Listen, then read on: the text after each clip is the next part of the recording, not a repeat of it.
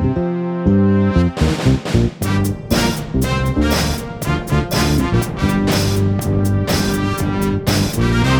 into the Quickfire Podcast. My name is Nathan Jackson here with Nathan Farmer. We got a very special episode for you.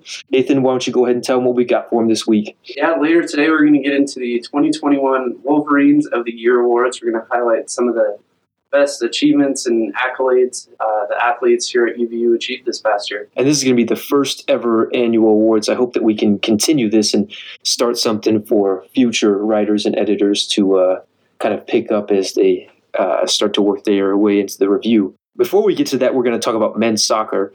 Josiah Quezera was selected with the 15th overall pick in the MLS Super Draft by CF Montreal last week. He's the first UVU soccer player to be selected in the draft.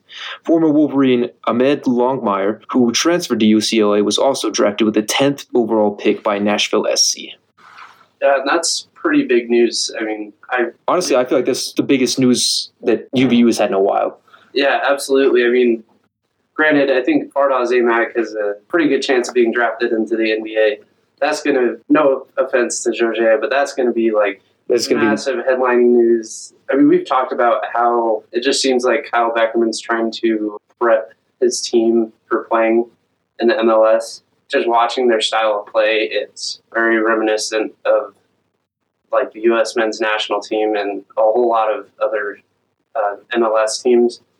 And so it's, I think this is just the beginning for the men's soccer program. And I think that when you have players like Quezera and Aimaq who end up getting drafted, you're able to put that on your resume, not only as a coach, but as a program that's kind of stamped where we are able to turn our athletes into professionals. Yeah, absolutely. And just the fact that we're having these awards later in the show is just a testament to the fact that the UVU athletic program has been so successful in the last 2 years, essentially.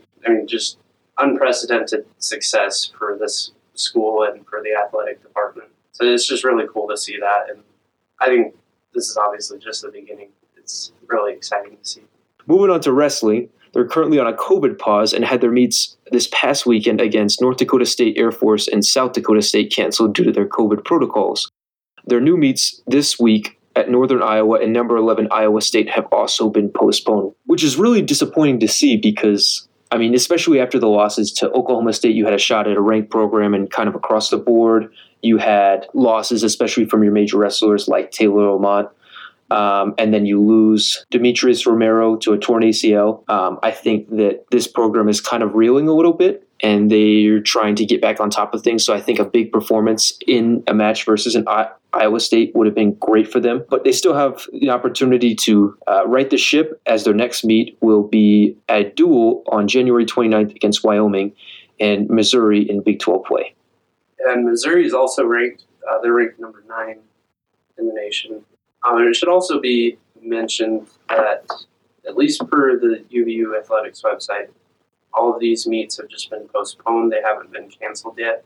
UVU does have a break between their meets with Missouri and then their meet right after against West Virginia, about a 2-week break. So they might be able to fit them in there. And then between that and the Big 12 championships at the beginning of March. So I think that there's a good chance that these could get rescheduled and kind of thrown on the back end of the schedule, which would be really good for the wrestlers because they just haven't had, they're kind of in the same boat as the men's soccer team was last season in the spring. They just can't get a consistent schedule. Everything's all over the place with COVID and rescheduling and postponements. If it's not your team, it's the other team. Yeah, so I hope they'll be able to get those meets rescheduled. Moving on to women's basketball. They had their game on Thursday against Seattle U postponed due to COVID problems in the Red Hawk program.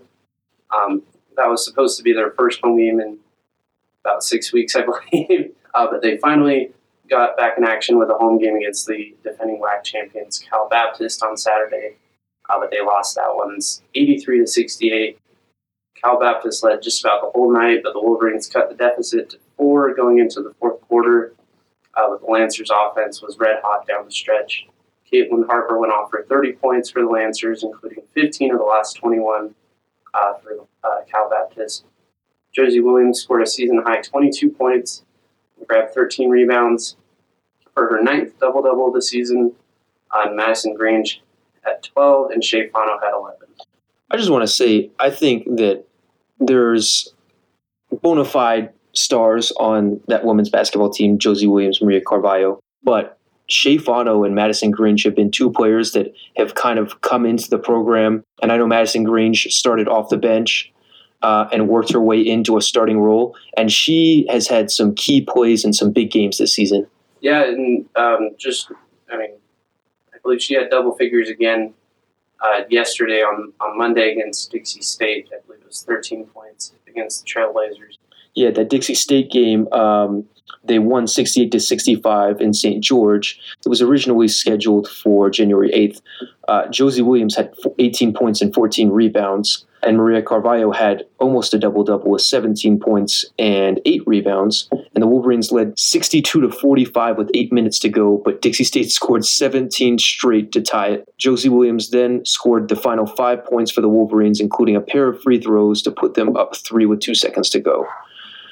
So that was a close game, but finally kind of snapped the losing streak. Yeah, I mean, that's another program that just hasn't been able to get into a rhythm. I mean, they were on a COVID pause for about 3 weeks, I believe. But even before that COVID pause, I feel like they had lost, I want to say, 6 out of their last 8. Yeah, they won the game at Montana on December 9th, and then they lost to Montana State, Utah, Idaho State, Abilene Christian, Tarleton, then Cal Baptist, and then finally won the game against Dixie State.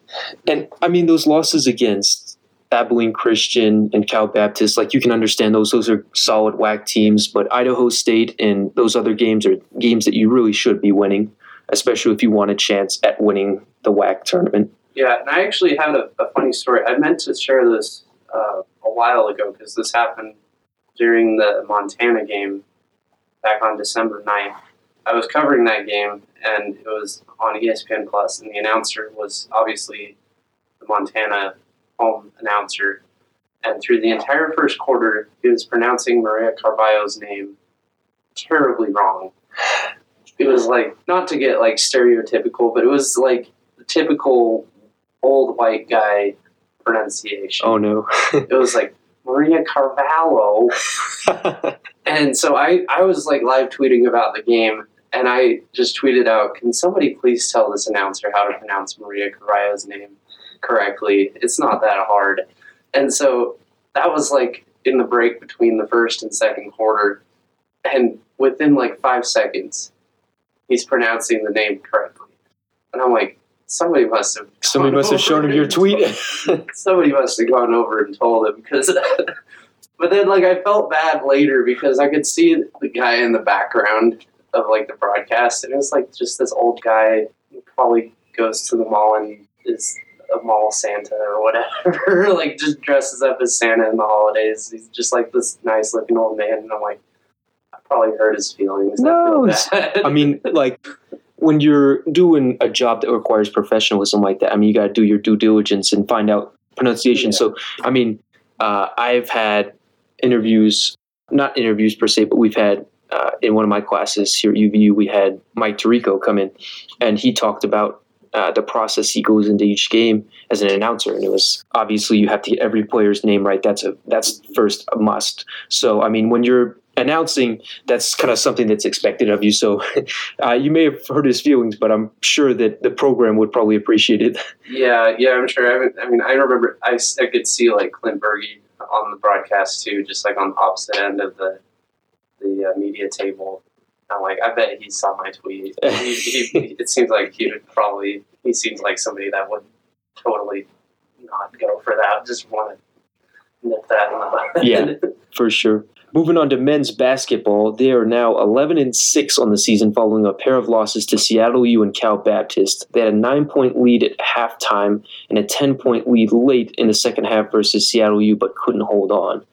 And they nearly came back against Cal Baptist, but the game-tying shot at the buzzer was missed by Jaden McClanahan. They come back home this week for games versus UTRGV and Lamar. So that men's basketball program started out really hot. I mean, back in December, they were riding high, I feel like, where they were 11-2, 11-6, kind of struggling now. I think that now you're getting into conference play. I think we're beginning to realize that the WAC is a lot more contested than we originally imagined. And we had projected that Cal Baptist and Abilene Christian and those schools would be contenders in the WAC.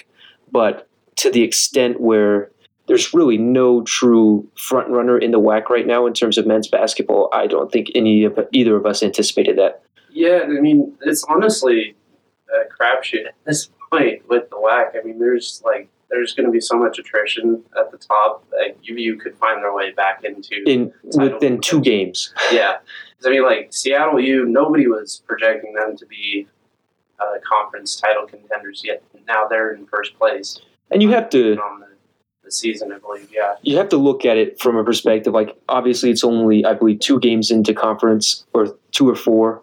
Yeah, we're not too. It depends on the program. Depends on the program. Some have had COVID problems, but yeah. So you kind of have to look at it as a whole. Obviously, your non-conference going into that is a good indicator of how good of a team you are. But I think that you'll start to see the standings round out a bit once we get more towards March. I think middle of February will be a good indicator of like where each team stands. After you've kind of gotten one look at a team and you're getting your second look at other teams. Yeah, and I mean this Wolverines basketball team, they're dealing with tons of injuries to key contributors. We haven't even seen Trey Woodbury at all this season, which is honestly strange because I thought he was going to be coming back at the BYU game. I heard rumors of that, and now it's almost end of January. We still haven't even heard a word about what his injury is, but also when the timetable is for his return. Yeah, and in that game against Seattle U, Trey Farrell was also out. He had an undisclosed, quote-unquote, non-COVID illness that I believe he didn't make the trip at all. So I don't think he was even in Riverside for that game against Cal Baptist. And then also Justin Harmon, too. He's been out for a while. And he's a big player off the bench. He's a big defensive guy. Yeah, so I mean, that's just... you don't want to make excuses, but injuries have just been a huge contributor to this team, just kind of not getting into a rhythm. Moving on to track and field, they were at the BYU Indoor Invitational this past weekend. Zane Ferrer finished first in the 60-meter hurdles. Neil Berkey and Jacob Deming finished second and third in the men's heptathlon. Meg Walker and Madison Clark took first and second in the women's pentathlon. Their next meet will be January 29th up at Idaho State.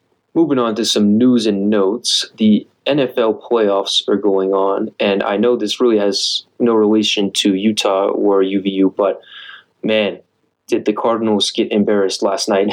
Oh my God. That I stopped watching after that Kyler Murray. That interception where he just flings the ball up and basically just hands it to I could not. I mean, when I saw the halftime score at 21-0, I was honestly in disbelief. Yeah. I was just dying laughing when I saw that interception, honestly. It's just what the heck are you thinking, dude? Come on. And then, I mean, there was a couple of blows, too. The Buccaneers, they easily took down the Eagles. Steelers looked horrible against the Chiefs. I mean, I feel like most of these first-round matchups weren't close.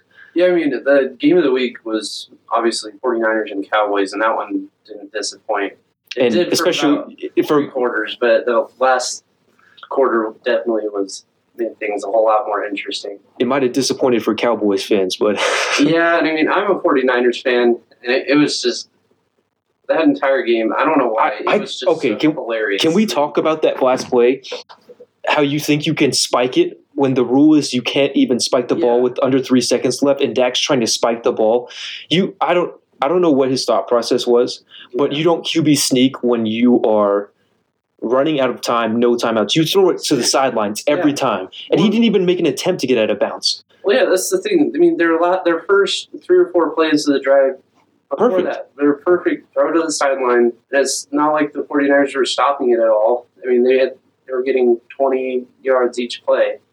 And I'm not going to complain because it worked out in my favor. But as a fan of the sport, it's I know it gets hectic in those final minutes, and I've been in situations like that as an athlete before where you're exhausted, the clock's ticking. You have no idea what's going on. You have no timeouts where your coach can't talk to you. You can't gather your bearings, and so you're kind of just scrambled. But I mean, in the NFL playoffs, that just can't happen. Yeah, I mean, it was just so funny. I mean, I'm a terrible person, but it was just it was so funny watching all the Cowboys fans, just the looks on their faces, especially I saw the looks of despair. The one girl that was just sobbing with 4 minutes to go. I was like, the game was not over with 4 minutes to go. But they still had a chance, but I mean, I guess she kind of knew that her team was never going to get past the first round. But yeah, there's going to be some interesting matchups this week. I'm pretty excited. Tampa Bay, who do they go up against? It should be the Rams. Rams. That'll be a good one. Because the Rams are looking better than they have all season.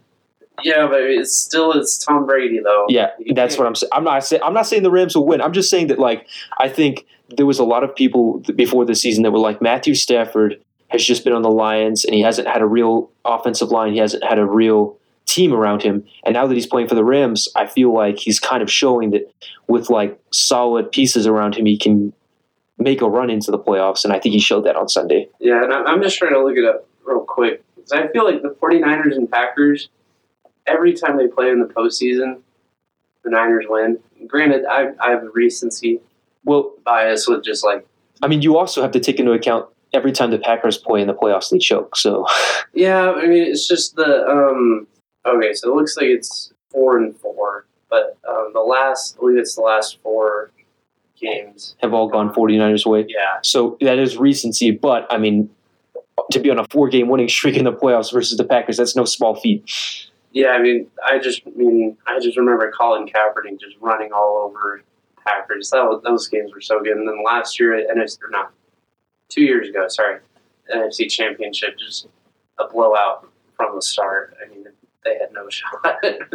But I honestly thought Aaron Rodgers was going to leave the Packers after that game. Yeah. I'm surprised he stayed as long as he has. So I feel like Aaron Rodgers might be done with Green Bay if they don't win, if they don't make a Super Bowl this season. Because, I mean, especially after last season with the play calling where they punted with, I want to say 2.5 minutes left. No, I believe it was a field goal. They were down I think they're down 8 or something.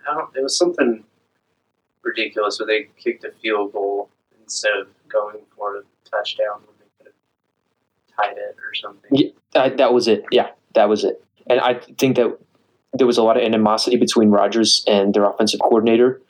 Yeah. And you could tell he was pretty livid after that. I thought he was going to be gone. So the fact that he's back this year, I think that the Packers as an organization are on thin ice in terms of Aaron Rodgers, and I think that he could easily end up on another team next year, hopefully the Saints. I mean, that's honestly, that might be the most likely situation. I mean, I was just thinking about it just now, teams that don't have quarterbacks or have quarterbacks that haven't really proven themselves. I'm thinking of Pittsburgh, Miami, Houston. Those are probably the top 3 outside of New Orleans of where he could end up.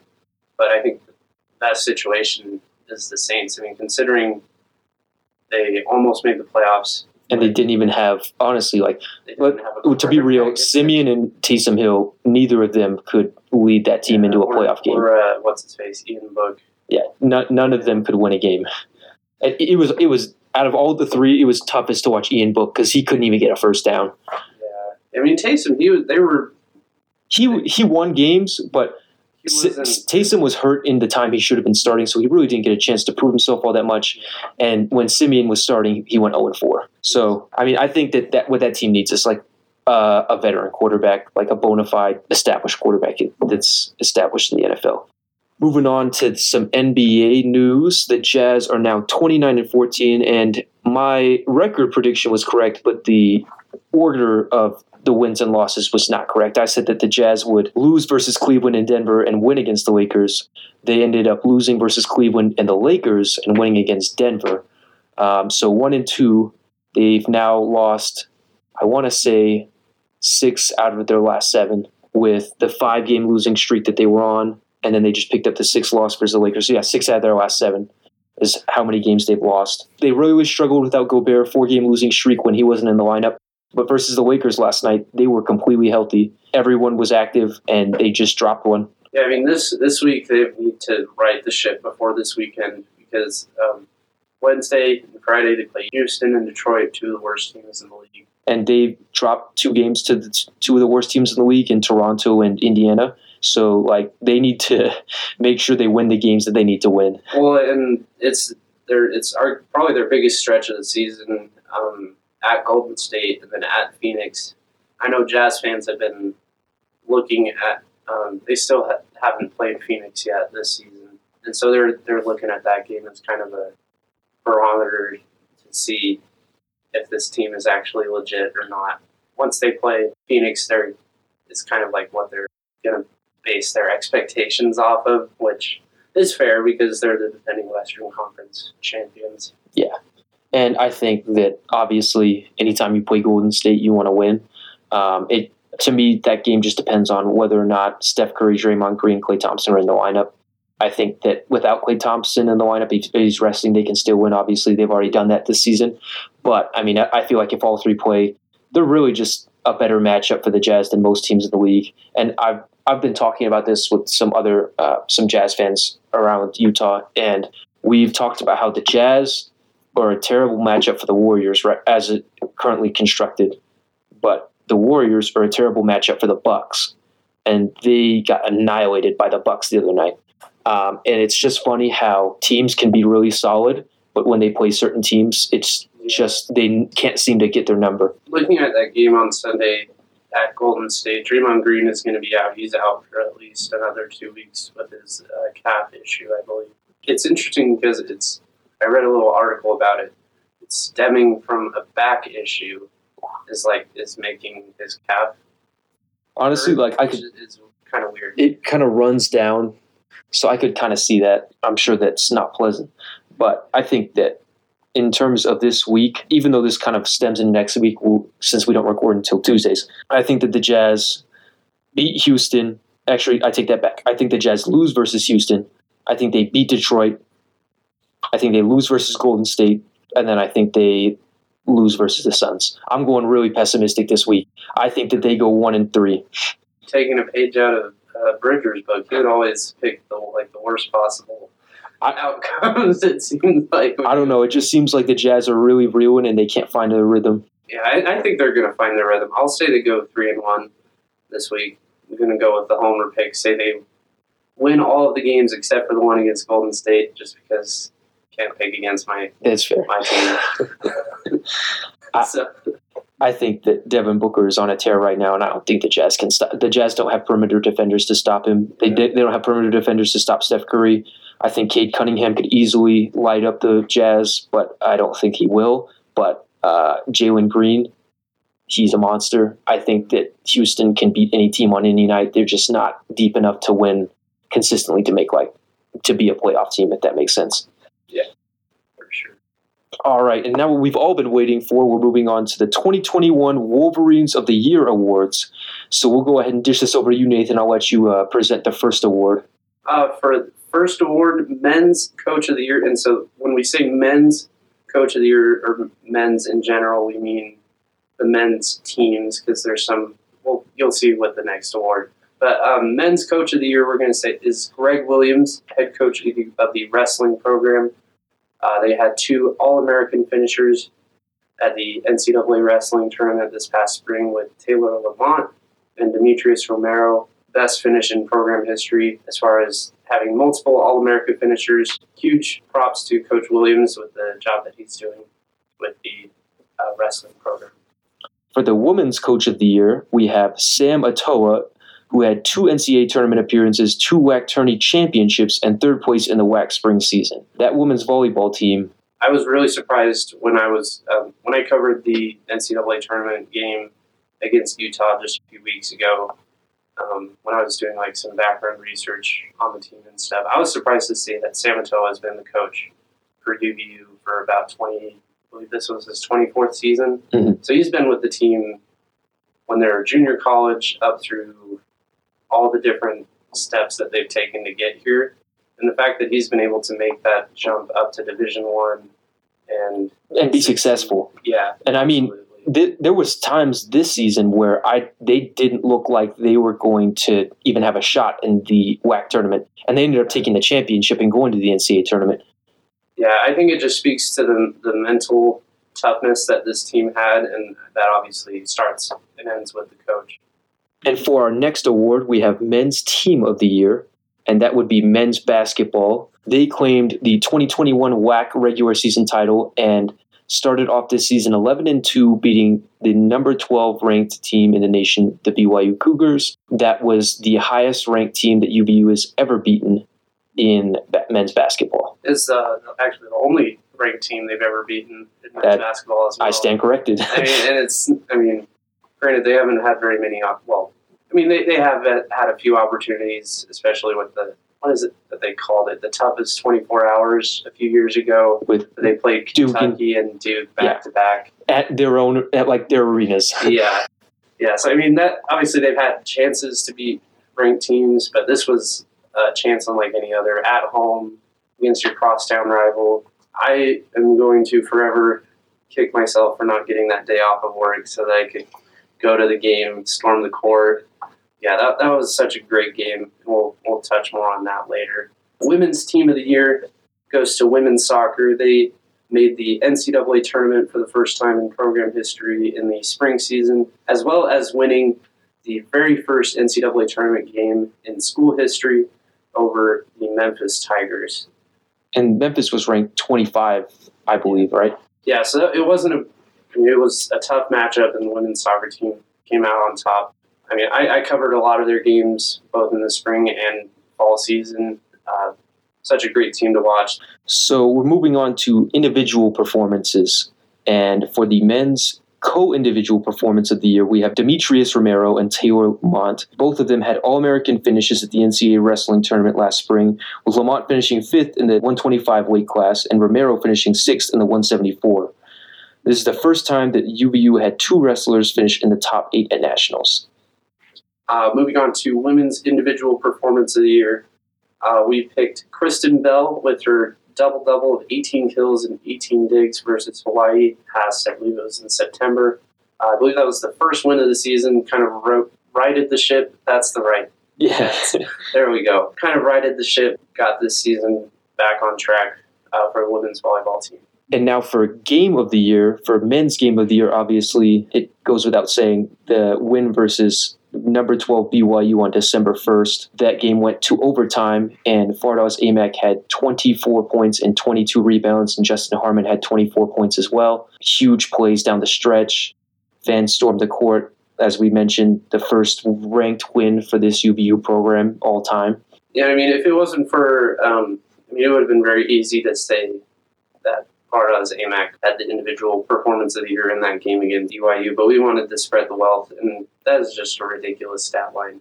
So 24 points and 22. And he also had, I want to say, 5 steals. Yeah, he filled out the stat sheet. It's crazy. I'm looking at it right now. 2 of 4 from 3, 4 assists, 3 blocks, 5 steals. 3 blocks. And Justin Harmon had 3 blocks as well. Yeah, he's obviously somebody you wouldn't expect that from being a guard. Yeah, he was defensively on the perimeter was incredible, and the perimeter defense of UVU in that game was astounding. Blaze Neal, Justin Harmon, Connor Harding were really locking up those BYU guards to the point where, they held Barcelo to 17 points, and he's, according to Jay Billis, he's been named the best shooter in college basketball. That's just one of the strengths of this team is their perimeter defense. I covered the game against Dixie State last week, and it was just when UVU was going on a run, and they just were locking down Dixie State. Even when they were making shots, they still had a hand in their face, making life difficult, and they did not get any easy buckets. And yeah, definitely one of the strengths of this team. Moving on to Women's Game of the Year, we already touched on this a little bit, but women's soccer defeating number 25 Memphis in the NCAA tournament. Sadie Brockbank scored the game winner in the 60th minute to give UVU its first ever NCAA tournament win across all sports. And now, for Player of the Year, we have Men's Player of the Year, and that is Fardaws Aimaq, who is garnering national attention at this point. Was on the front page of ESPN's NCAA section the other day there was an article written about him saying that the world needs to know and recognize Fardaws Aimaq and what he's doing in college basketball right now. Yeah. NCAA's number one rebounder last season, top of the rebounding leaderboards this season, and that goes without saying he's also averaging over 20 points a game. He leads the nation in doubles, at least as of beginning of last week. I'm not sure what's I want to say with 15 double-doubles. Yeah, I something around there. But I mean, he's been out of this world just doing stuff that putting up video game numbers essentially day in and day out. Especially for a center. Obviously, when we talked about how he slimmed down last season or over the past off season, and how it was a question whether or not he would be able to dominate in the post like he was in the previous season with his size. But slimming down has done nothing in terms of his rebounding ability or his presence in the post, and I think he's gotten even scarier as an offensive player. Yeah, absolutely. I mean, I saw a couple of tweets earlier this week. It was like mock drafts, and they were projecting him to go to Golden State with the 30th overall pick or something like that. And I'm like, oh, please. Yeah, right. Please. I want Dawes on my team. I mean, Golden State does need a center that can, obviously they always love a stretch 5, stretch 4, but if he could shoot that NBA 3, that would be really scary. But also they need somebody to get rebounds, because when they go up, and they need somebody to defend. And I mean, you saw against BYU, 5 steals, 3 blocks. They need somebody that can go up against the NBA's best centers and hold them at bay a little bit, because right now, I mean, you saw against the Bucks, the Warriors just got annihilated by Giannis. And that goes with Giannis's game, but at the same time, they really don't have a defensive center. Yeah, I mean, Kevon Looney and James Wiseman, he's obviously the future of the franchise. And he's still out. Position.